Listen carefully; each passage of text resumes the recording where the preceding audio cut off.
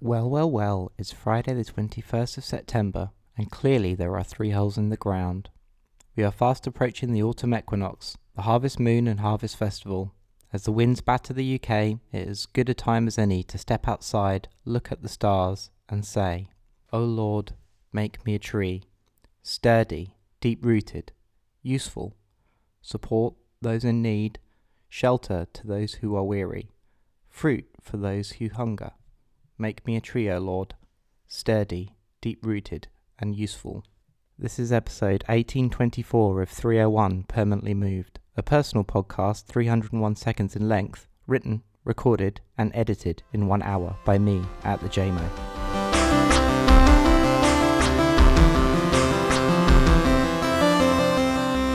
I'm busy writing talks and getting on top of work today, so this week I'm just going to read something from correspondence. It's very long, but we'll see how far we get and how much gets used. A while ago, a journalist friend and I went out for 1 or maybe 5 drinks. She had just been commissioned to write a print piece about using the web without any ad blockers installed on her web browser for the first time in her life, ever. Her plan was to document the experience, which I gather was one of shock. If you choose to look at it, the web is drowning in advertising. To say that she was finding it hard 1 week in was an understatement. Over the course of the conversation, we ended up talking a lot about attention, our shared struggles about being on social media all day, every day, YouTube, etc.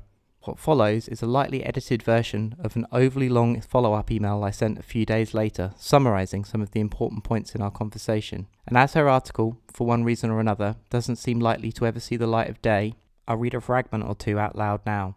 Your attention is sovereign. As you know, I've done a shitload of meditation in the last few years or so, 2018 especially.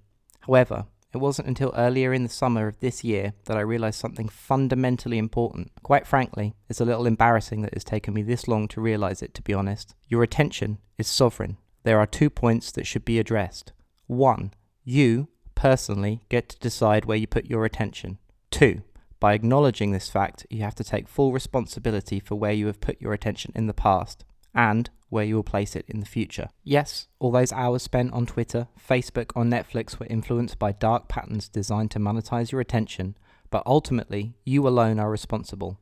Yes, social media addiction is a thing that we hear spoken about, but the difference is that it's a habit, not an addiction. The Skinner's box that is the algorithmic interface of almost all social media platforms has trained us this way. It gets a little sticky when it comes to young children, but as James Bridle said last year, kids are engrossed in screens all the time, in pushchairs and in restaurants, but it's important that we don't make parental judgments for or on anyone else. Children sitting quietly, plugged into Peppa Pig and nursery rhymes or whatever, makes them happy and gives everyone a break, so win-win. But nevertheless, the parent is still sovereign. Adults make the decisions about where they allow their children to put their attention.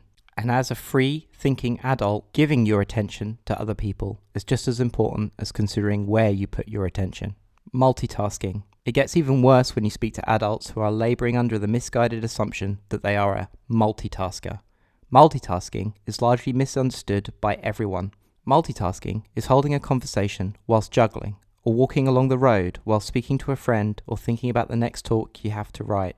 Multitasking can only occur when one of the behaviours you are tasking on is so automatic that you can just leave it to run whilst you do something else. What most people call multitasking, especially in the workplace, is actually task switching, moving in between single tasks rapidly, having 5 things you need to get done but struggling to finish any of them, because your focus is across 5 things and not on anything at all. A solid hour in a spreadsheet is the equivalent to 2 days of leaving a Google Sheets open and trying to slow burn it, whilst trying to respond to emails, interruptions, etc. This is largely all covered in the productivity world. Books like Deep Work or Chris Bailey's new Hyperfocus, which I haven't read, all speak to this, but I'm deeply suspicious of the term productivity in general. It has its origins on slave plantations and in the British Empire, and it makes me uneasy how management consultants and the wider business world just throw the term around. Neil Postman has that line, "People will come to adore the technologies that undo their capacities to think." But I believe if we focus on cultivating attention and try to be aware of all of our behaviours through this lens, perhaps we can start to break out of our modern cognitive atrophy. Read a book, watch the clouds from the train window, turn off the feed. I'm in Amsterdam next week when I'm meant to be recording the next podcast, so there may or may not be an episode. We'll see. Maybe I'll even do one on the run using my new portable mic.